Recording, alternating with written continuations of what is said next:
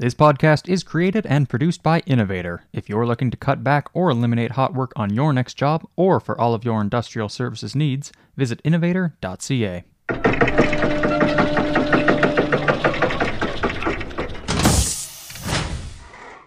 Hello and welcome to the next installment of the Industrial Innovators podcast, hosted by founder and CEO of Innovator, Don Cooper. I am Wyatt McPherson, I produce this show, and this week we have got Stephen Waldron, the Director of Business Development at HydroPro. He is on the show to discuss HydroPro, a world leader in both equipment and technology for hydraulic tube expansion and leak repair. It's a great conversation with one of our many worldwide partners that you will not want to miss, so let's get into this episode. So we're here with Stephen Waldron from HydroPro. He's one of our suppliers and partners, and we're going to be talking about HydroPro today, and specifically around their methods for repairing a variety of tubes in heat exchangers and furnaces. Welcome, Stephen. Thank you, sir. So why don't we start off with, telling me who is HydroPro? Well, HydroPro is kind of a specialized company in the heat exchanger industry. We manufacture equipment and tooling for hydraulic tube expansion, sleeving repairs, hydro testing of individual joints, plugging, that sort of thing. Basically any solution we can come up with for extending tube life in heat exchangers and tubular vessels. Right. And, so when was HydroPro formed and by whom? Like, where did it come about? Like, how long have you been around? Who are, that sort of thing. What's the history? HydroPro was established in 1997, incorporated in 98. It was three founders. We've got David Vosbrink, who was the owner of a torquing company at the time in California. Russell Wasson, who was sort of his right-hand man at the time, kind of in charge of sales of that organization. And then Stanley Yokel, who a lot of people have probably heard of through several books he's written on shell and tube heat exchangers over the years. He was also the founder of MGT Inc. Engineering out in Colorado. Those three got together, decided that there was a need for a more specialized, focused approach on hydraulic tube expansion, and with Russell as the lead engineer and Dave and Stanley as the financial backing and such, they got together, started the company, kind of approached things differently than a lot of the competition out there as far as how the equipment itself works and how the tooling itself works. And over the years, they've put a lot of effort into evolving that technology. It's down to just Russell and Dave Vosbrink own it now. Stanley he left the company, I think, probably the early 2000s, sold his portion of it to Russell so he could focus on his engineering firm. Mm-hmm. And he has since retired and I believe sold that company. But he still maintains a lot of contact with everybody, or has over the years, with the engineering side of things, and that's pretty much how it started. I didn't realize that David and Russell started in torquing. It's an interesting connection, because that's kind of how I started in the industry. Too many years ago to count. Yeah, I just thought that they were masters of the tube. So for the audience, tell us what is hydraulic expansion. That's really the core, all the things you're doing from testing and expanding and plugging. You're using hydraulic expansion. What is that and why should we use it? Well, the key concept behind hydraulic expansion is the act of hydroforming. It's just a matter of using water under pressure to shape an object. And in this case, you see it in automobiles. They use it all the time for forming intricate pieces of metal. You get a small car with a odd-shaped hood, chances are it was hydroformed that way. We're doing it a little differently, where we're hydroforming a tube into a tube sheet, or a sleeve into another tube, or a plug into a tube. But basically what we're doing is you're inserting a mandrel and forming it with water. And the key benefits there are kind of a lack of work hardening. You don't have the friction that comes from a metal expansion. It's just a lot of kind of inherent benefits to the technology. And then, of course, the cleanliness plays into that as well. You're using distilled or deionized water for the process, but it's very quick. There's a lot of benefits that I'm sure we'll go over as we continue speaking about it. But that's the gist of hydraulic expansion, is just hydroforming a tube into a resistance object, essentially. And it's, directly competing with a range of mechanical expanders. Absolutely. Yeah, absolutely. Right. You'll hear a lot of people will call hydraulically driven rollers.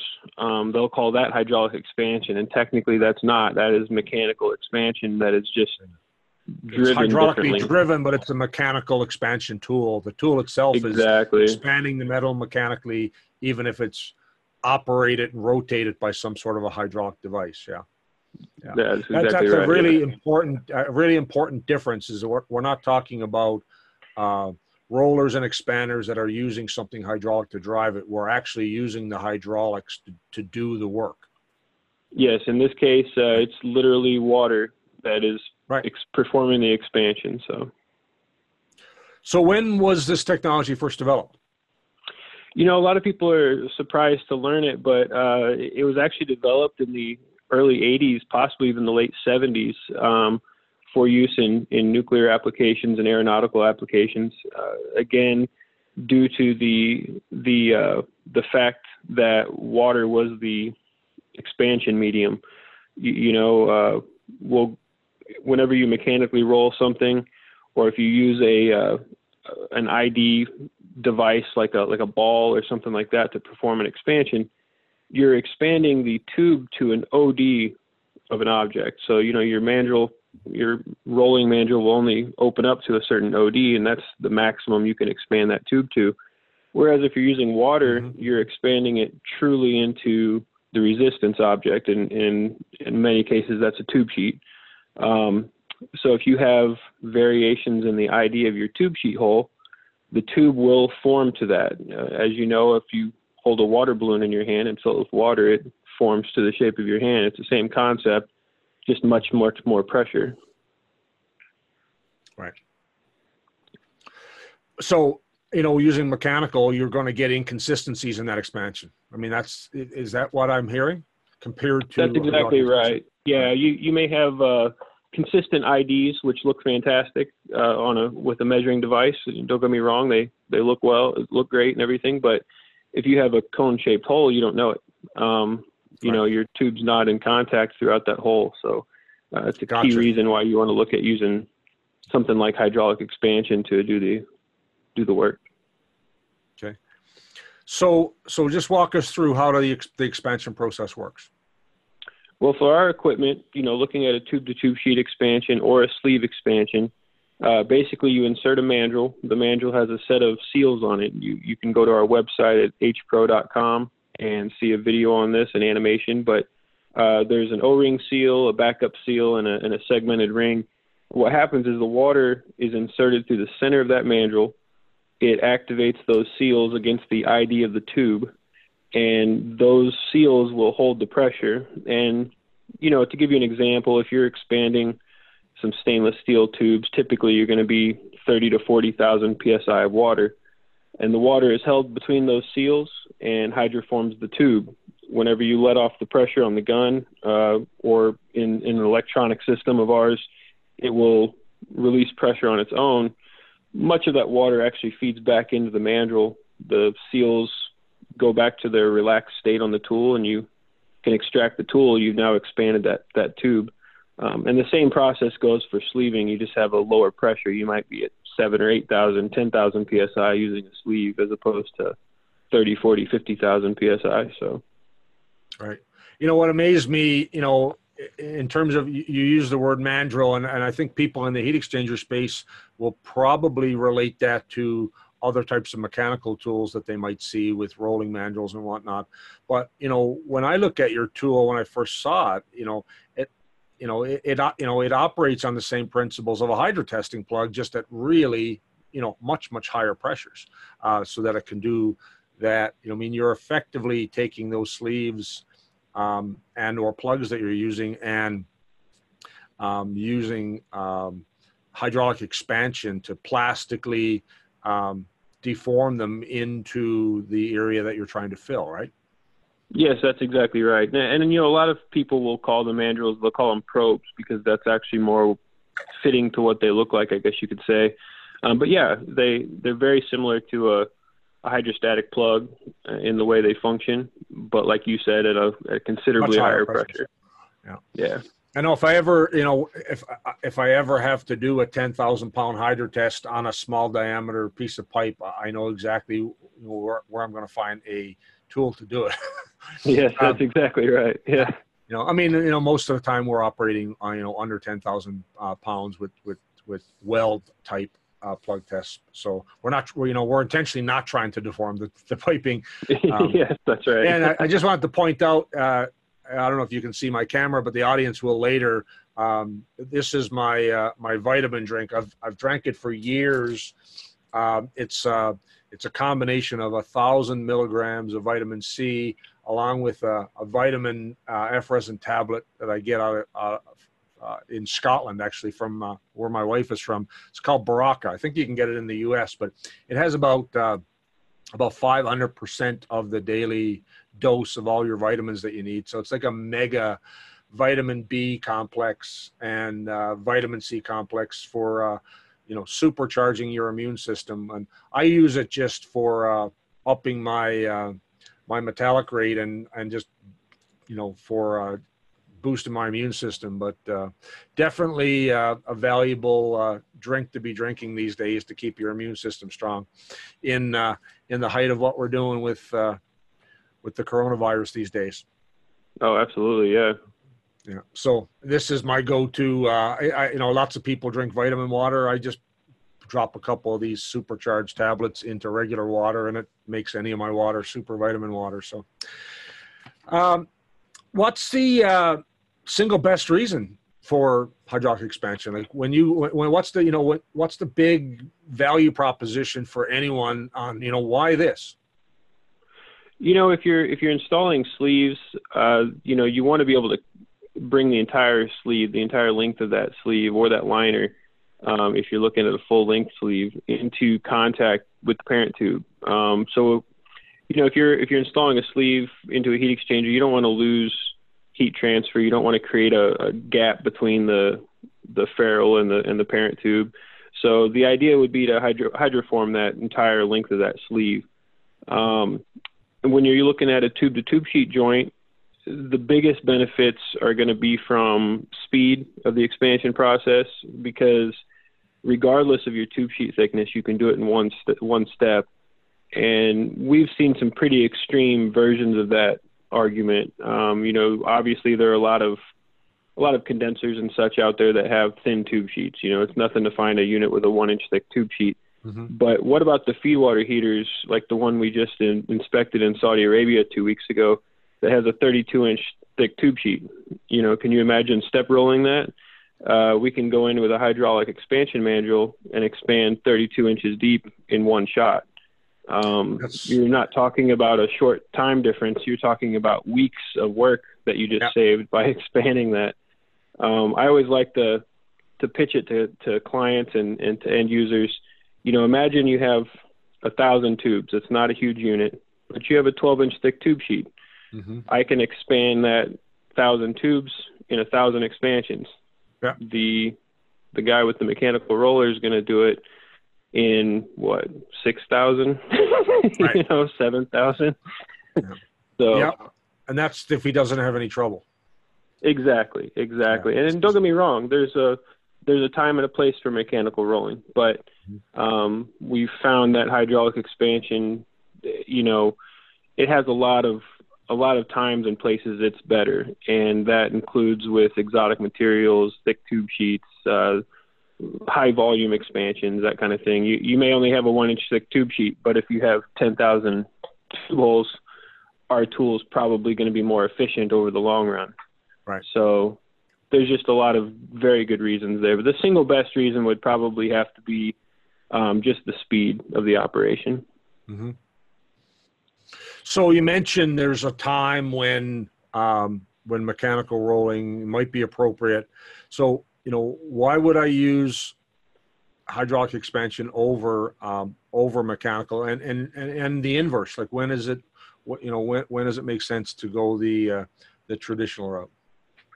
Well, if you're doing a lot of work with carbon steel, which is a relatively dirty material, you could say, you're running thin tube sheets, say 2 inches. I pretty much look at 3 inches or less, and you want to do it quickly. Maybe you have a header box unit, something like that. Yeah, you can use a mechanical roller. You can probably do it faster than we can on a tube to tube basis. Mm-hmm. But if you have those same parameters, relatively consistent tube IDs, and a lot of tubes, hydraulic expansion is going to be cheaper in the long run, simply for the tooling costs. Now, if you are looking at feed water heaters, you're looking at exotic materials, anything with a thick tube sheet or a lot of memory in the tube material, like super duplex or something like that. Yeah, absolutely. It's much more efficient to use hydraulic tube expansion. You're going to have a lot less wear and tear on the tube, a lot less wear on the tooling, and a lot less fatigue to the operator at the end of the day. And of course, like I said, the thick tube sheets is a big one. We can do that in one step, so that makes a huge difference on timing. Now, of course, if you're looking at installing sleeves, and what I mean by a sleeve is a typical ferrule, say 6 inches long. Typically you're not going to step roll that in. If you're just going to roll it, you're going to roll each end and be done. Mm-hmm. Whereas we can hydroform the entire thing, and then we would still probably lightly feather roll each end just to make sure it's in contact at the ends of the tube. Mm-hmm. And what that does is obviously it maintains as much heat transfer as possible through that unit. Yeah, and so I just want to come back to what you mentioned about sleeves and ferrule sleeves. So, we talked about hydraulic expansion of tubes, so you could be using this technology when you're doing a retube of particular tubes in the bundle to the tube sheet. But how I know you guys and how we started working together was specifically where you don't want to replace the entire parent tube. We do tube inspection for clients as well, and so often, most of the failures that clients are seeing on tubes are at that tube sheet and in that 12 inches near the end of the tubes, and the rest of the parent tube from inspection is looking pretty good. And so you just explain to the audience a little bit about what a tube, what a sleeve is, what a ferrule is, and the benefit of that versus having to do a full replacement of a parent tube. Yeah, you'll find a lot, especially in oil production, that you might have a stress corrosion issue at the face, just behind the tube sheet. You might have some cracking behind the weld of the tube to tube sheet joint. Something along those lines is pretty common. High pressure units, you'll start having tube failures in that area. I'd say it's usually within a couple inches of the tube sheet. Right. And basically what you're looking at doing is you're taking a thin metal tube that has a flare on one end to allow for kind of an inlet, benefit, I guess you could say, right, to the shape of the tube. And what you do is you essentially slide that into the parent tube, and then you hydroform it full length. So you bring it into intimate contact throughout. You're plastically deforming that thin tube, which we would call your sleeve, just as you would your parent tube into your tube sheet. The idea is, of course, to create an extra barrier of clean tube material. In many cases, you actually are bridging tube failures, depending on the operation of the unit. You can do that quite often. Mm-hmm. We had an application at a thermal power plant in Iceland where we ended up doing this on, I think, 9 banks of heat exchangers, where we went in and literally used the sleeve to bridge the gap where there was 100% through wall tube failures on nearly every tube. And basically what this did was allow them to keep those units in operations for a few more years before they had to be replaced. as opposed to just starting to swap out entire bundles. So it can be a massive cost savings. And you were inserting what length of sleeve in that application? Yeah, exactly. Basically, I think if I recall correctly, we were installing like 304 stainless, 6 inches long.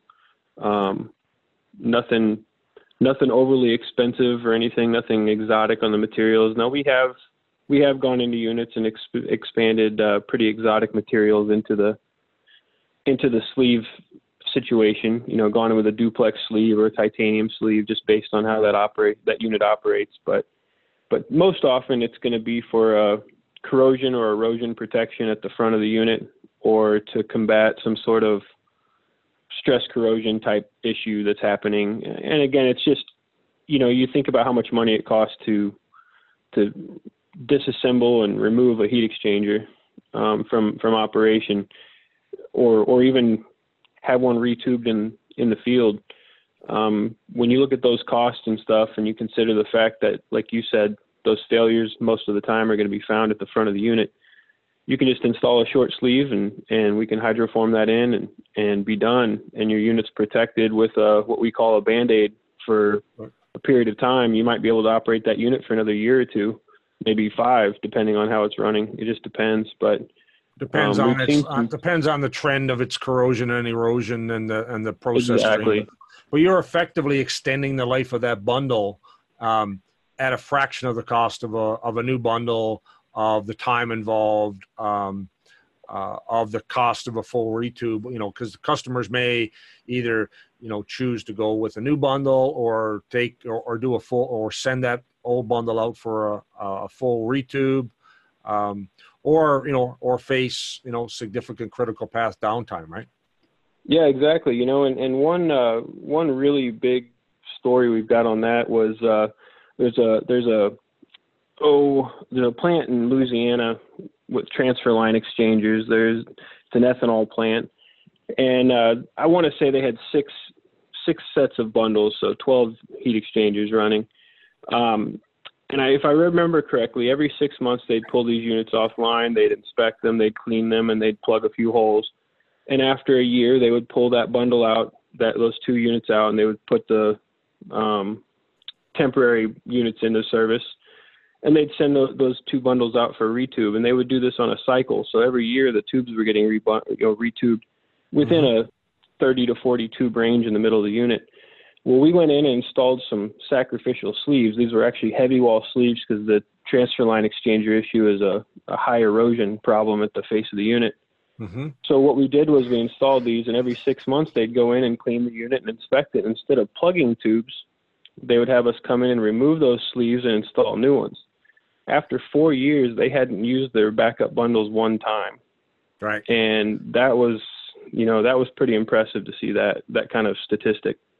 Well, when we do inspection on tubes, that's generally when you get a tube that's marked as a failure, or it's got a high wall loss. That's what the clients normally do, right? Is they mark them up, and then they assign the Boilermakers to start plugging tubes. And what happens from an it's not just about the swapping out a spare bundle. It's also, if they start plugging those tubes, they're losing more and more process efficiency every time they do that. And that process efficiency is costing energy, it's costing barrels, or whatever unit of measure of production they have. Every time you plug a tube, it's costing money in the long run of operating that facility, and from an energy standpoint, from an efficiency standpoint, even from a production standpoint. Oh yeah, absolutely. And I always like to point out to people how much productivity you get out of a plugged tube. You don't get any. Yeah, you get nothing. But if you've got a 5% productivity loss because you installed another liner of tube in there, you still get 95% of productivity out of that tube. You know what I mean? So yep. Sleeving has a lot of benefits in maintaining heat exchangers and extending their life. So fantastic. Let's jump into and try to cover frequently asked questions that your clients often ask. So why is why is the tooling more expensive than mechanical rollers? Well, the biggest factor there is you'll find that the mechanical rollers are disposable, essentially. I'm sure you're familiar with rollers. We are. 100%. Typically, you don't plan on using one for 5,000 expansions. You use one for, several hundred, maybe more expansions, and then that if not most of the components, the entire components will get thrown away. Mm-hmm. It just wears down through friction and heat and everything else. It's a consumable small tool. Exactly. Whereas the hydraulic expansion manual, the primary components of it are actually kind of touted as capital items because we don't have a life expectancy on them. We actually have manufacturers here in the U.S. who buy our tooling and they'll use it for a job and they'll put it in inventory. And they'll come to us and say, here's the job we have, here's the tube size, the number of tubes, etc. And we'll quote it to them like they don't have any tools. Mm-hmm. They'll go through their inventory and they'll come back and say, well, I just need a shaft and these couple little consumables because they have everything else.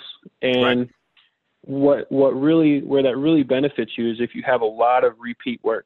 If you have in order for 6 units, they're all identical with 3,000 expansions each and same size tube and same thickness of tube sheet, you can theoretically buy 1 or 2 manuals and do that entire job. The only reason you'd want more than one is just for speed of being able to knock out the job faster. Because that one manual will do the entire project.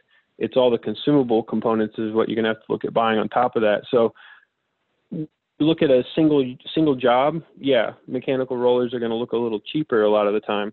But when you look at that job and the next job and the job after that, hydraulic expansion will typically come out quite a bit cheaper in the long run. So trying to educate the fab shops and stuff who are used to looking at a per job basis, teaching them that is a little bit of a challenge. And I know when you look at sleeving jobs and such, it's not feasible to roll a sleeve or a liner into place a lot of the times, whereas hydraulic expansion is the only option. Mm-hmm. So if you're used to looking at a relatively cheap mechanical roller versus a $1,000 tool, I could see it being a little bit different on the cost scale. But again, you put that right into your inventory and you could use it again in 6 months if you have a similar job pop up. And you got to do the math on the efficiency of doing the job as well, because if you're having to roll a longer length sleeve or tube, you're going to make up the investment just in save time. Oh yeah, absolutely. Labor costs are huge, especially here in North America, where that labor cost is pretty high. You can save a lot just by using a more efficient tool and a more efficient method. Right. So next question is how thick of a tube sheet can you expand? Well, right now we don't have a limit. We've expanded, like I'd mentioned a while ago, a 32-inch thick tube sheet. We've probably done thicker than that. It's not uncommon to see them in the 20, 24-inch thick tube sheet range. When it comes to full-length liners, it's the same type of tool, same concept, and we've done 54-foot-long liners. We actually did a job in Ohio in 2018 where we did 10,000 tubes that were all 54 feet long, and you literally insert a 50-something foot long mandrel and hydroform it. So, and when you say a liner, you're effectively putting a tube inside of a tube and then hydroforming it out so that the inner tube and the parent tube become one and operate as the new heat exchanger tube, right? Yes, that's exactly right. It's the same concept as a sleeve, but you're going for the full length of the entire tube. So, yeah. What size tubes can you expand? Again, we don't really have any limits. Now, I say that I think the smallest tool we've manufactured would be for a 3.5 millimeter ID, if I'm not mistaken, which is pretty small. We've probably gone up to about a 7 or 8 inch OD tube, and apologize, I don't know what that is metric off the top of my head, but neither do I. We're in Canada and we live in the metric system, but we also live in North America, and most of our pipe and tubes are in inches, and so are our pipe flanges. But we get some funny drawings where we'll get certain dimensions on our drawings in inches, and certain things in millimeters, certain things in Newton meters, certain things in foot-pounds of torque, and that just makes us quirky, I guess. But if you told me it was 8 inches, I would definitely have to break out the calculator real quick and figure out the 24 point whatever millimeters times 8 that is. Off the time, I simply know that a 24-inch flange is a 600 millimeter piece of pipe, so which is just a weird engineering spec that I see a lot.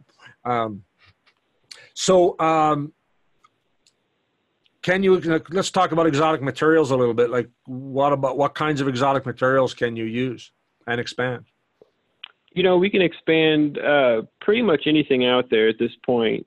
There's some odd ones like tantalum and things like that we've expanded. It's really common for us to see AL6XN, zirconium, super duplex, hyper duplex. We actually work closely with Sandvik materials, and we're working on some testing with them to do some of their new Synechro materials, as well as some of their hyper duplex, which is like 2707 hyper duplex material, just to work on some testing with it and show them and their clients, the optimum way to expand these materials.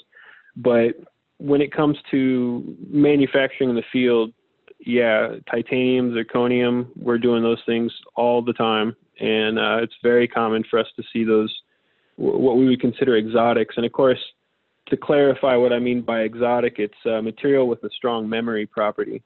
When you roll one of those, they start to work harden before they plastically deform.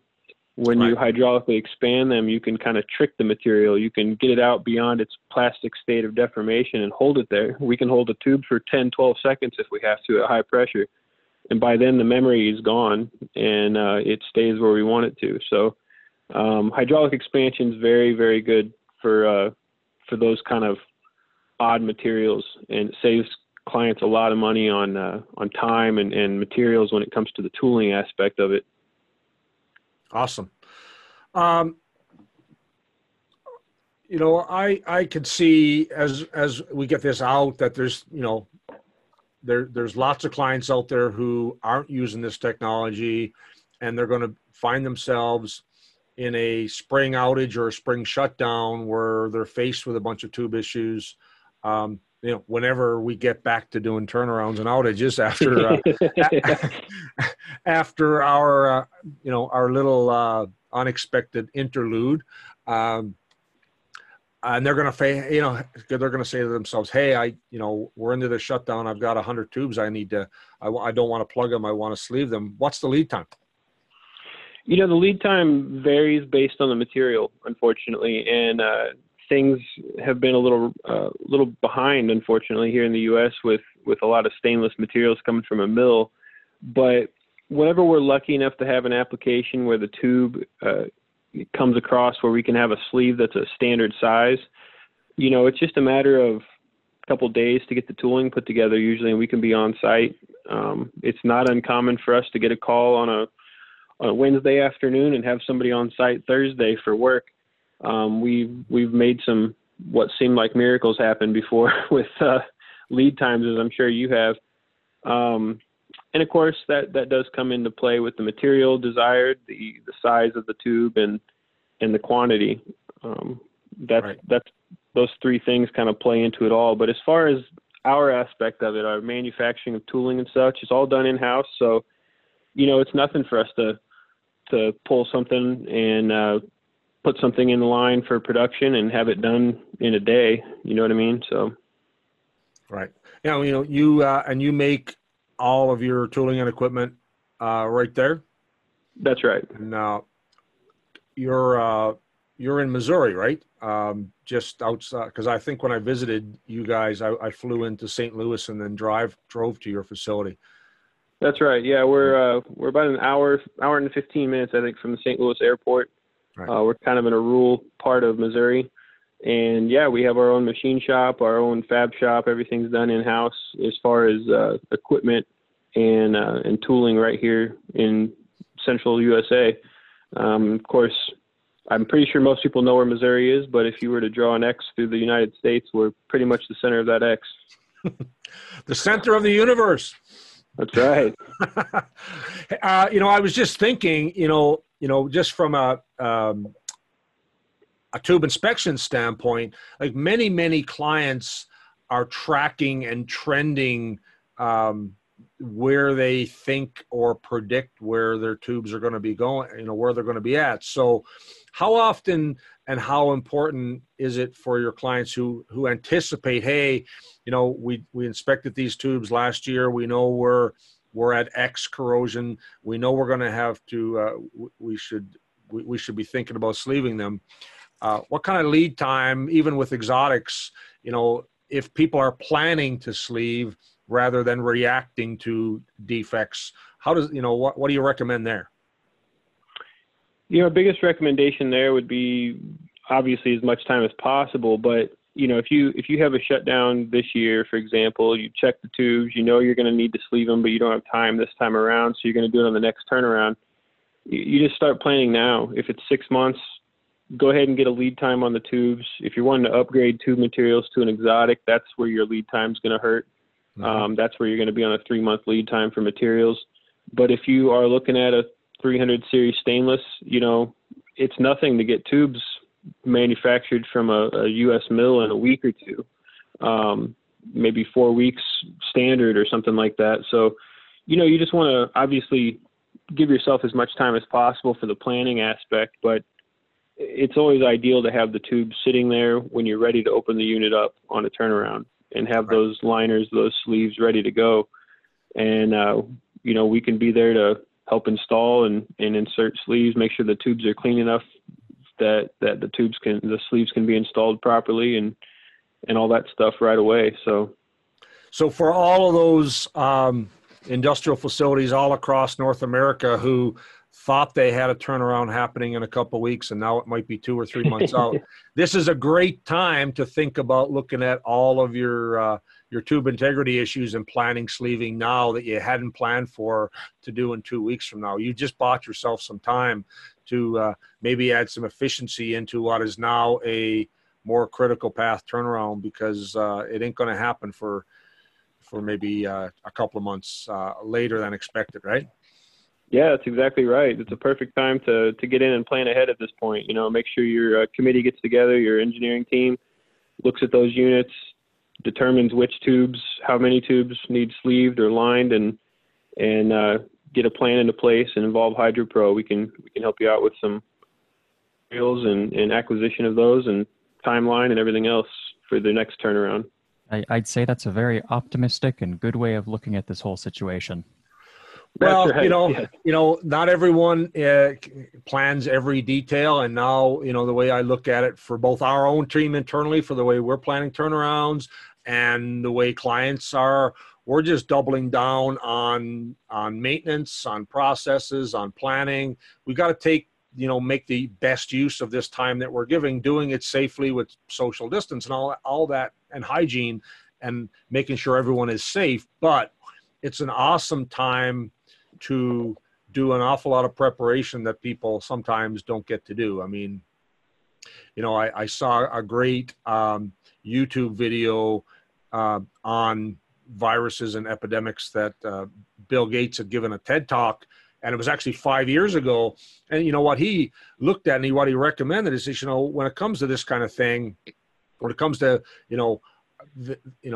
this sort of a situation, and specifically in the industrial space, be like the military. The military has war games. The military has lots of training. They do an awful lot of prep and an awful lot of practice for when they have to show up for the real game. Professional sports, while they're all shut down right now, they practice as much as they play in live games. And this is a once in a lifetime opportunity for every industrial contractor and client out there to do a whole bunch of planning, a whole bunch of practicing, a whole bunch of training, and a whole bunch of prep to really come out of this with, being AAA players and maybe taking some of their more middle of the pack parts of their team and just making them better. So you've got to find the silver and the gold in this situation. And I think all of that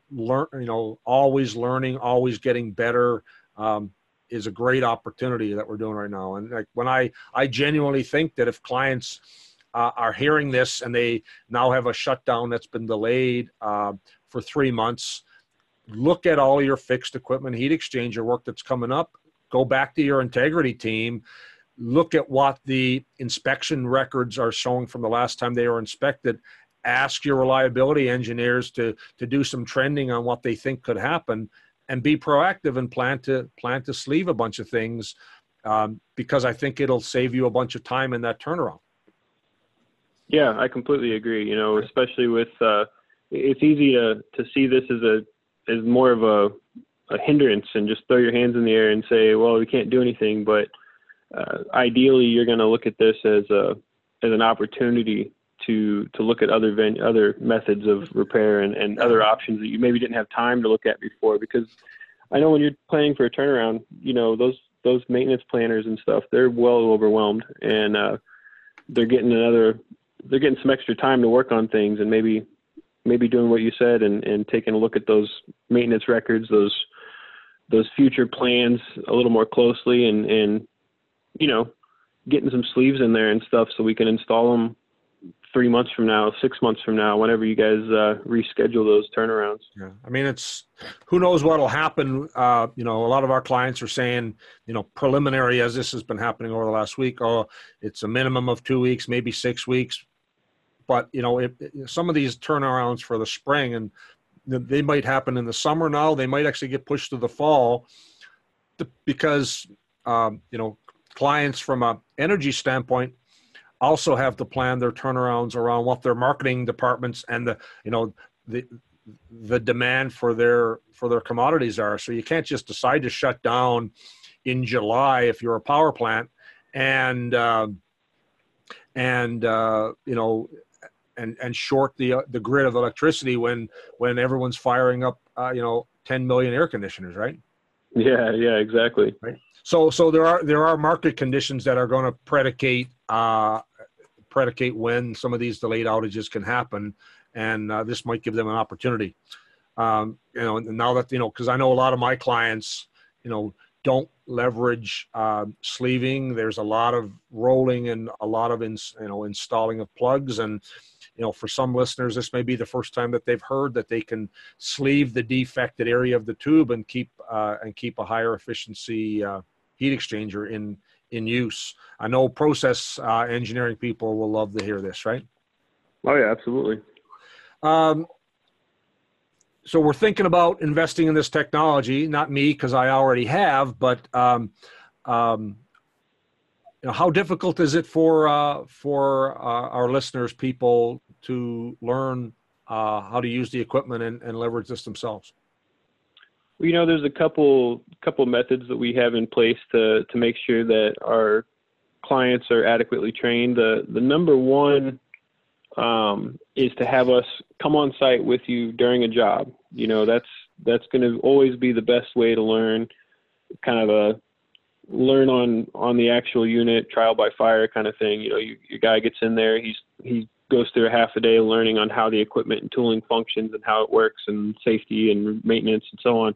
And then after that, we just jump in on the unit. If it's a sleeve install, we're standing there, we're handing you a sleeve and a tool, and we're expecting your technicians to operate it, and we're standing back and watching. And basically our technicians are spending a day or two coaching and working on troubleshooting with your technicians. If it's tube to tube sheet expansion, it's the same concept. You want to teach them everything from setting up the tool to making sure QA is on board with the expansion pressure that's decided on, and then we just stand back and let you guys do it, and we kind of just sit there and get our hands on it, show them best practices. It's easier to wiggle the tool this way. It's easier to hold the tool like gun like that. Little tricks that you learn after 10, 15, 20 years of doing this. We can put that training to good use in the field. Alternatively, our doors are open. Pending scheduling arrangements, we are more than happy to host people in our facility and go through 2 or 3 days of training with them in our shop. And it's all the same training. It's just a little different because you're not on a job, you're not in a plant, you're not expanding on an actual exchanger, but you get the full gamut. You know what I mean? And really, the difficulty to learn is not bad at all. Once you honestly, the amount of time it takes to actually teach how the tool itself works and how the equipment itself operates is about a half a day. You're talking 4 to 6 hours of education. Beyond that, it's just repetitiveness, making sure they understand how to use it for the rest of the day or another day after that even. And that's why we like to do it on the job, because it's a better use of the time. Right. And we've done both with you. I mean, we sent a bunch of our people to your facility for, class and shop training. And then when we started in the field, your people came on jobs with us. That's right. And started that way. So, and that worked really well because, classroom and shop is good in theory and it's good in learning the fundamentals. But, once you get out there and you're dealing with your client's assets, the experiential training of live action work is very different than just the theoretical and the practical parts that you do in a shop. So, yeah, absolutely. That combination. And I remember, and your guys are absolutely. Your team sorry. is absolutely brilliant at this stuff. I mean, you just have so much experience. It's been fantastic. Yeah, and when you get out on the job and there's odd things going on. There's an obstruction here that you never anticipated in the shop environment. There's a weld from a plug that was welded in, that's causing issues on this tube hole. Things like that you don't even anticipate. Troubleshooting as well, right? Yeah, absolutely. I recall a job we did a couple of years ago where we were doing full length liners, and the expansion was happening so much that the liner, just from the measurement standpoint, because you're expanding, the length of the liner started to shrink, and it was causing some of the mandrels to slip off the liner just from the dimensions. And it was your team who helped troubleshoot that. And our guys were pulling their hair out, going, "Well, we can't get a seal to." Because as you're pushing radially and hydroforming it radially, the length of the overall liner was getting a little bit shorter. I mean, we're talking about millimeters, but it was enough that it was given some heartache with a few of the applications, and your guys figured it out, right? Yeah, I remember that application pretty well, actually. There was an obstruction at the down tube end of the unit, so the sleeve length had to be limited. And once expansion started, it did shrink the tube just a little too much and pulled the tool off. So we had to adjust the expansion zone. And that's one of those little things that experienced technicians able to teach on the spot and troubleshoot and help out. And things like that come to you pretty quick when you start working with our techs in the field. So that's usually the best way to learn how to use the equipment, though, is just have our guys on site with you for a job. Yeah, 100%. Let's kind of switch gears a little bit now, and we've covered sort of the everything about what it is, and try to cover some frequently asked questions. I'll just ask one more though. So when clients invest in the technology, what kind of after purchase support do you offer? How do you keep your customers moving? Well, if you're in the field and you have a problem, obviously you want something handled quickly, and we do offer essentially 24-hour support. Don't get me wrong, we don't have an Indian call center or anything like that. We have, you get us an email, you get our cell phone numbers, things like that. You start calling, and we'll do our best to offer technical support over the phone. We have some experts when it comes to offering technical help via the phone. We've got one gentleman, for example, who could build the unit in his head. So if he talks to you on the phone, he can troubleshoot based on a weird noise the machine's making, what's going on, troubleshoot how it's acting just in his mind with what's going on with the tooling. Is that Madison?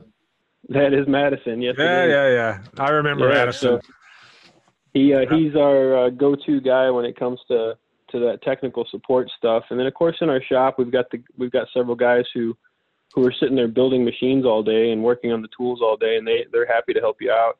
And then of course, when it comes to, tube to tube sheet expansion, if you guys are doing a new expansion or a retube or something like that, you get us the material test reports with tensils and yields, get us some drawings, that kind of thing. We can actually run empirical tests on a computer and get you estimated expansion pressures for those tube to tube sheet expansions. Kind of get you started, you know what I mean? It may not be the final pressure you go with on the actual unit, but it gets you in the right ballpark to get started. And we do all that at no cost. Now, if we start sending technicians out to help on the field, obviously there's some expense involved, but we do a very good job, in my opinion, of getting the support out there, because, we want you to be successful when you have our equipment. It doesn't do you any good, doesn't do your client any good, and it certainly doesn't do us any good if our equipment's not doing the job for you. So we want to make sure that's getting handled. Awesome. Now let's flip and just talk a little bit about insight. And I like to help our listeners think differently about their problems, questions that they should be asking themselves, but maybe they're not, because they don't, when it comes to technology they haven't used before, they're not approaching it with the context of the value. They might be, they're used to doing things the way they do. So right. Just kind of cover some should ask questions to help customers, think differently about how they're approaching things. So, a customer's ordering a new heat exchanger later this year. How can you help prevent common issues in the heat exchanger, such as stress corrosion cracking? Well, something that's really often overlooked is just the method of tube to tube sheet expansion. You think about it, you put a lot of engineering into the capabilities of that heat exchanger, the size, where it's going to fit in your facility, flow characteristics, everything. You look at all sorts of factors on that exchanger, but something that probably, I'm going to guess 90% of the people don't even think of is tube to tube sheet expansion. Mm-hmm. The method of expansion makes a big difference, though. Whenever you go from a mechanical rolled joint, which, as you know, is rotating and pushing a tube out to contact. And if you've ever watched the process, they're holding the tube down on one end and they're rolling the other, and then they go back and they roll the other end. Well, what you're doing is you're creating a twist in the parent tube, and you're creating a stress area in the expansion zone. And between the expanded and unexpanded area, there's a lot of stress. And that's 95% of where stress corrosion cracking occurs, is right there in that transition area, right behind the tube sheet. Right. Hydraulic tube expansion is not rotating or twisting the tube, and you have a much smoother transition area because you're not removing or extruding the tube from the tube sheet, that material, thinning the wall out in the same manner. You're actually drawing tube into the tube sheet. So the stresses there are vastly different, and just using hydraulic expansion on that joint makes a massive difference. Another thing to look at is the groove dimensions. We have a groove dimension formula we have on our website that's accessible, and sometimes the standard 1/8-inch wide groove is not sufficient when you're looking at hydraulic expansion. You want a little bit wider groove to make sure you really get that tube buried in there and make it efficient, for strength of that joint. So if I hear you right, from a stress corrosion cracking issue, then, are you saying that the potential contributing cause of stress corrosion cracking that the client experiences later is actually potentially being caused, or at least one of the mitigating factors is the way that they're rolling the tubes? That's exactly right. Yeah. And, right. And, there's been some reports out there and stuff, and I wish I could tell you the date and name and everything else of the report off the top of my head. But yeah, you think about just the manner in which a tube to tube sheet joint's expanded with the roller. You're literally extruding material out of the joint area. That's why they look at tube wall reduction, because you're literally reducing the tube wall thickness. Right. And at the same time, you're twisting and rotating that tube around. I was at a customer shop. This is an end user facility, probably 10 years ago, and he's like, we've got this weird problem. We've never seen it before. It's been happening this year on these new units. Can you take a look at this? And he brought out some tubes from their test lab, and they had a spiral crack in them. And he said it was happening a few feet behind the tube sheet. And I said, it's because you're rolling the tubes. And I explained the whole process, because they're twisting the tube all the way throughout the whole length of the unit while they're rolling it. And it was just like a light bulb went off, and they're like, that's exactly right. You are twisting the whole tube. So, you hydraulically expand that joint, and you remove that rotational force out of the issue, out of the equation. And, there's a lot of stress on that tube that goes away. I never thought about that before, but that's a really interesting perspective on eliminating, not just repairing the stress corrosion areas, but eliminating future stress corrosion by just changing your installation method. Just prevention of it. That's really insightful. How can customers combat issues in units that are already in service? What are they that goes to looking at sleeve opportunities. If you can install a sleeve and keep that unit in, or that tube in service, a lot of the time installing that sleeve will, prevent or help mitigate any failures due to that stress in the tube. That's probably our number one response for that. We do have issues where, tubes just kind of loosen up over time after operation. You can go in and hydraulically expand those sometimes and get them to seal again. But typically a sleeve would be the best fit. Mm-hmm. We do also offer hydraulically expanded tube plugs, which would, for those of you out there who know what a dummy plug is, it looks a lot like a dummy plug, but it's machined specifically for an application. It's an engineered plug solution, and we go in and hydraulically expand those into place. And that's just another option for closing off a tube permanently, of course. Right. Any particular benefit to that versus how clients are plugging tubes today? Yeah, absolutely. Our plugs are engineered for each individual application. So we've actually manufactured plugs that are 7 inches long, 8 inches long.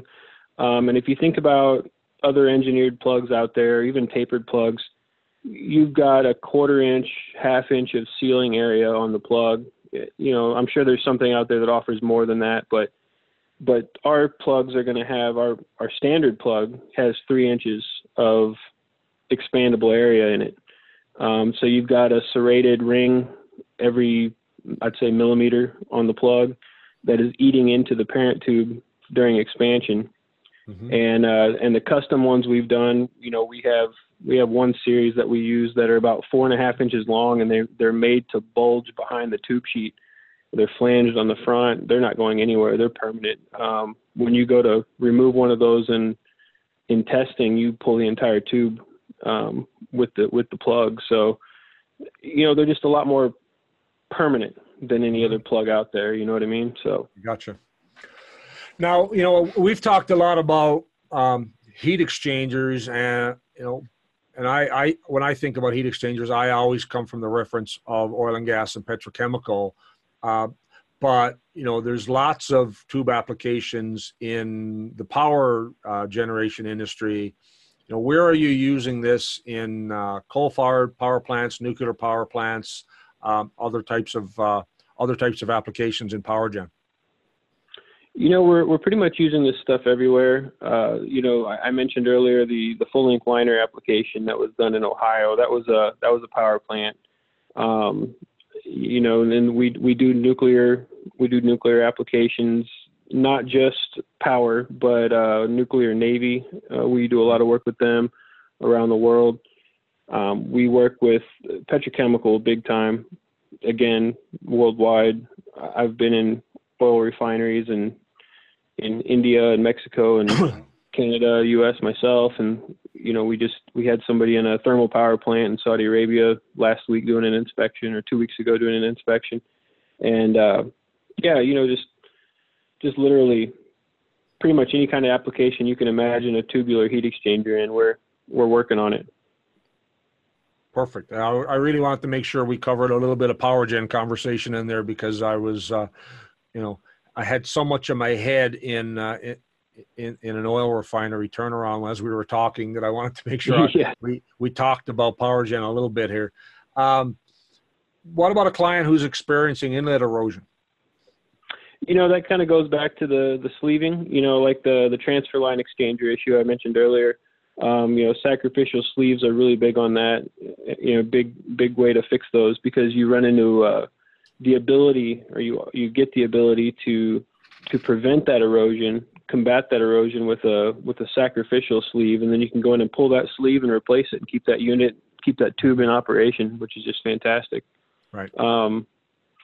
So yeah, that's inlet erosion. That's probably your biggest benefit with our technology, is going to be installing a sleeve of some sort to take that erosion instead of the parent tube. Now, you kind of sparked something in my head there when you said a sacrificial sleeve. Now, I've had a lot of clients who they either install a new tube bundle, or it's a new facility, and they're going through startup and commissioning in early days, and they start to find out that that they've got some weird chemistry going on, and the metallurgy that they selected for tubes is just not cutting the mustard. Because you said earlier something that I'm connecting the dots here. If the customer wants to upgrade their metallurgy, talk a little bit about that, because I've had a lot of clients who've had bundles fail after 6 months in service, and they realized that they had hard water, or they had weird pH going on, or their process was just harder on the materials that were designed than they expected, and now they're faced with some real challenges. So talk about upgrading metallurgy a little bit, and how customers can benefit from that. Kind of the same thing. What you could do is your metallurgists can look at materials that are compatible in that application. If you have a 300 series stainless tube, it's not uncommon to insert a 2205 duplex sleeve, or if you have carbon steel tubes, you want to upgrade to stainless on the sleeve. We see this pretty commonly with issues where seawater might come into contact, or a nasty water. You could use a copper nickel material over. We got a lot of clients that have we have a lot of clients that have brackish water, where there's just a high sodium content that they're getting out of the groundwater wells that they're drawing from, and it might as well be seawater. It might as well be seawater. Probably more like the Dead Sea. Yeah, and if if your engineers can select the correct metal that would work with that, and both work with the parent tube without dissimilar metals causing issues, and then also work with the material, the process, the water, gas, whatever is going through your unit. What we do then is we just go in and expand that. Like I said, we've installed titanium sleeves. We're not putting those into titanium tubes. We're putting them into stainless tubes, probably. You know what I mean? Right. We do copper nickel sleeves on top of stainless tubes. We do all sorts of different combinations, just whatever works best for that particular application. So, right. So, I mean, basically, when a client has got issues with erosion and corrosion, and their parent sleeves are either not performing, or they want to get better performance, then upgrading metallurgy to something that's compatible is a real option.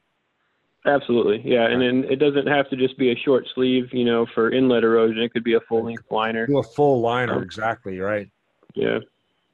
Yeah. I'm just looking here at my notes. Let's talk about, so tons and tons of listeners are going to, regularly probably be using regular rolling and mechanical, and if they've got existing tubes that have been rolled and they're not getting a seal, how can we help?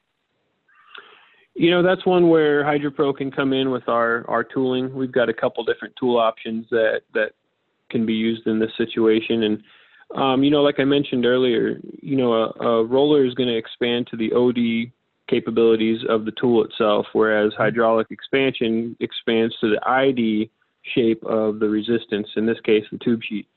So it's not uncommon.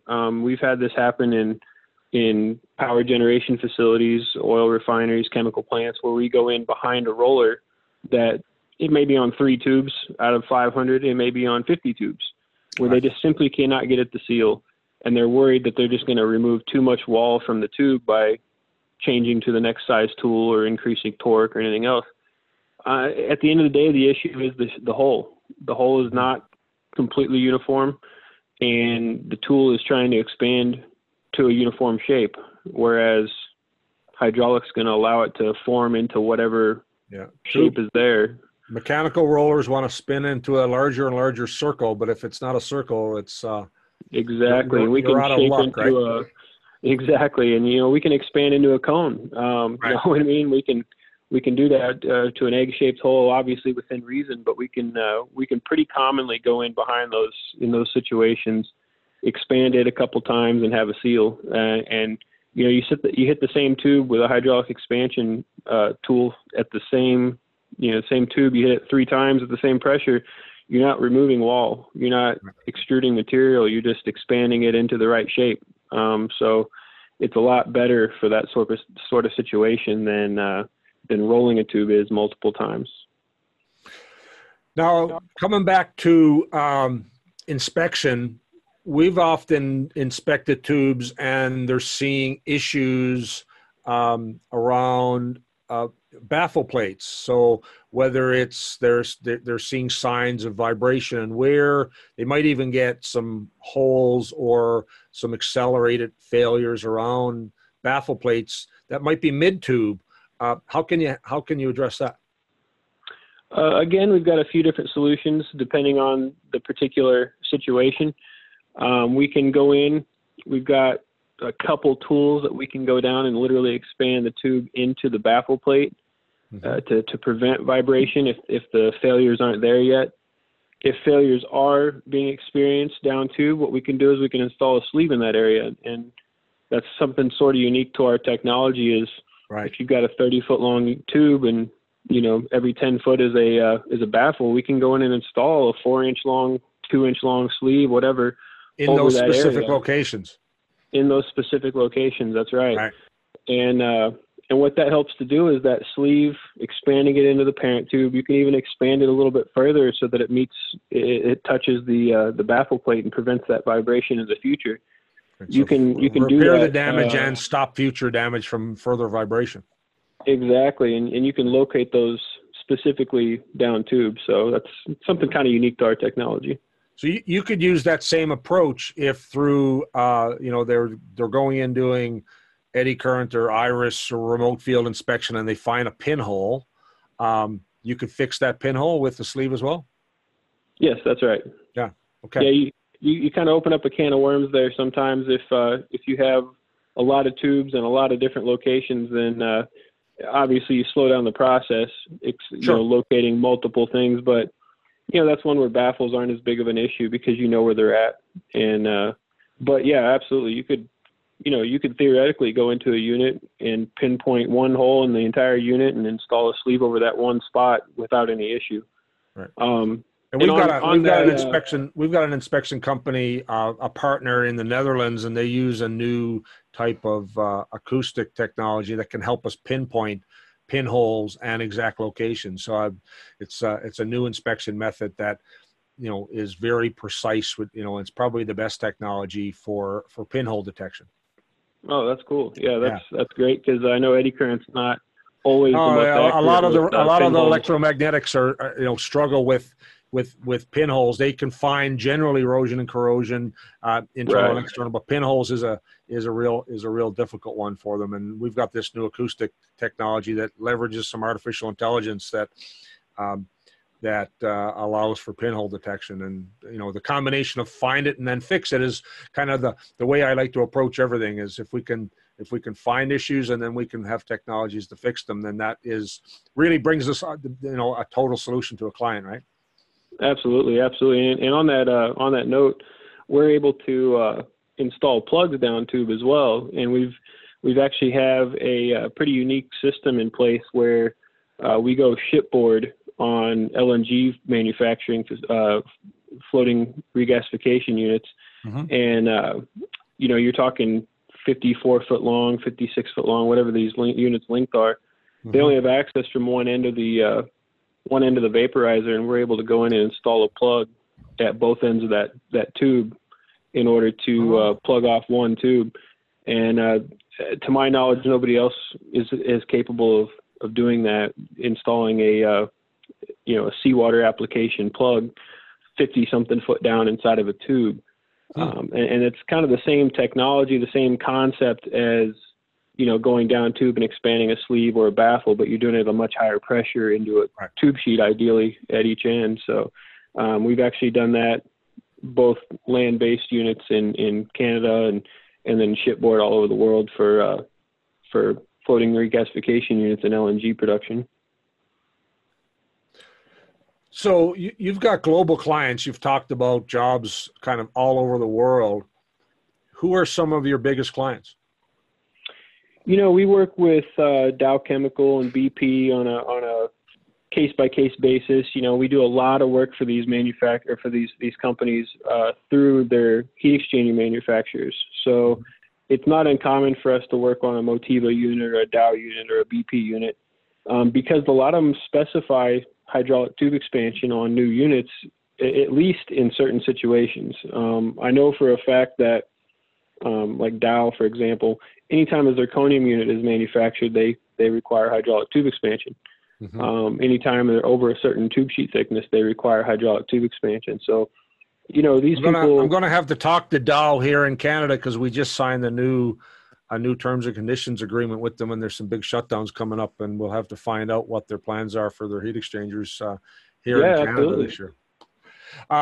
We do a lot of work with the U.S. military and, mm-hmm. and just, generally all over the world. We've got manufacturers, and honestly, India is one of our biggest customer bases. They have some major manufacturers over there, and there's probably 24 of our hydraulic expansion units floating around that country in 4 or 5 major fab shops that are being used on a daily basis. So that's a great point. I mean, again, I have a frame of reference of working inside the facility so much when it comes to heat exchangers, but you're working with heat exchanger and bundle manufacturers at the fabrication stage when they're building a bundle and they need hydraulic expansion in a fab shop. That's exactly right. Yes. Right. So, with some of these big players, they're using you. What do they know that other people don't? The biggest thing is just their capability, their longevity of looking at unit life. You know what I mean? They're able to notice that 20 years ago when they're building this unit with slightly different parameters, slightly different manufacturing techniques, the units simply didn't last as long as they do now. And again, it goes back to some of those corrosion issues, those stress issues of the tube, just the way they were expanded.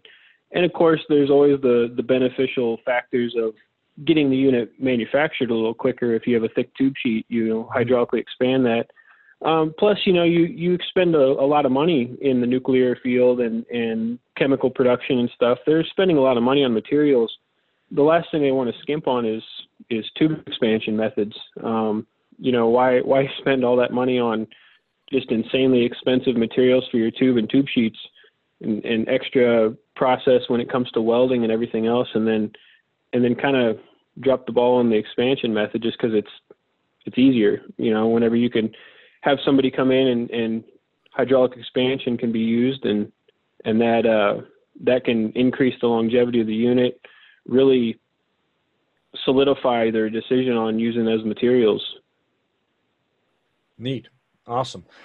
So, if a customer decides to either, they've made a decision that they're either going to invest in hydraulic expansion technology or they're going to use a contractor like us to do hydraulic expansion, why should they use HydroPro over anybody else? We are first and foremost an OEM manufacturer, so we don't ever want to step on our own clients' toes when it comes to service in the field. So we like to support companies like Innovator Industrial who can go out and do this work using our technology. And the reason you should look at using our technology over somebody else's is that this is our specialty. We are not a massive company that makes 12 different things, and hydraulic expansion is one of those things.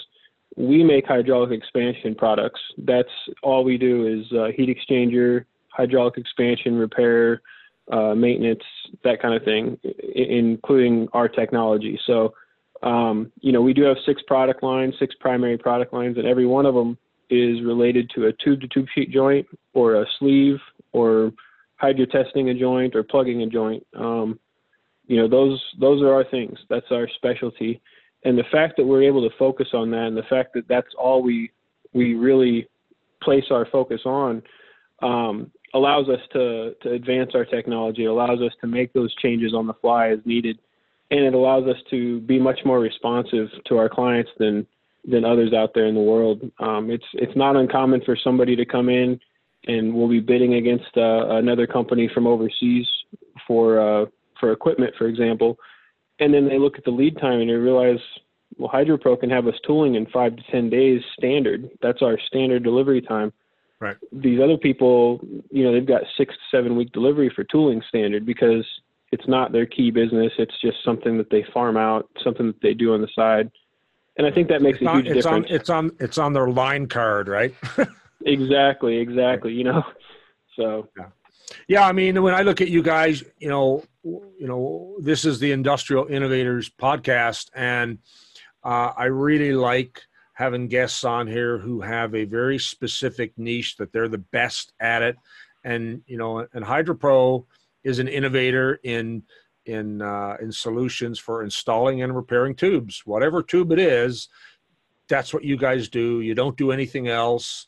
You're the best at it, and you guys created a lot of the technology and have innovative solutions for things that nobody else can do.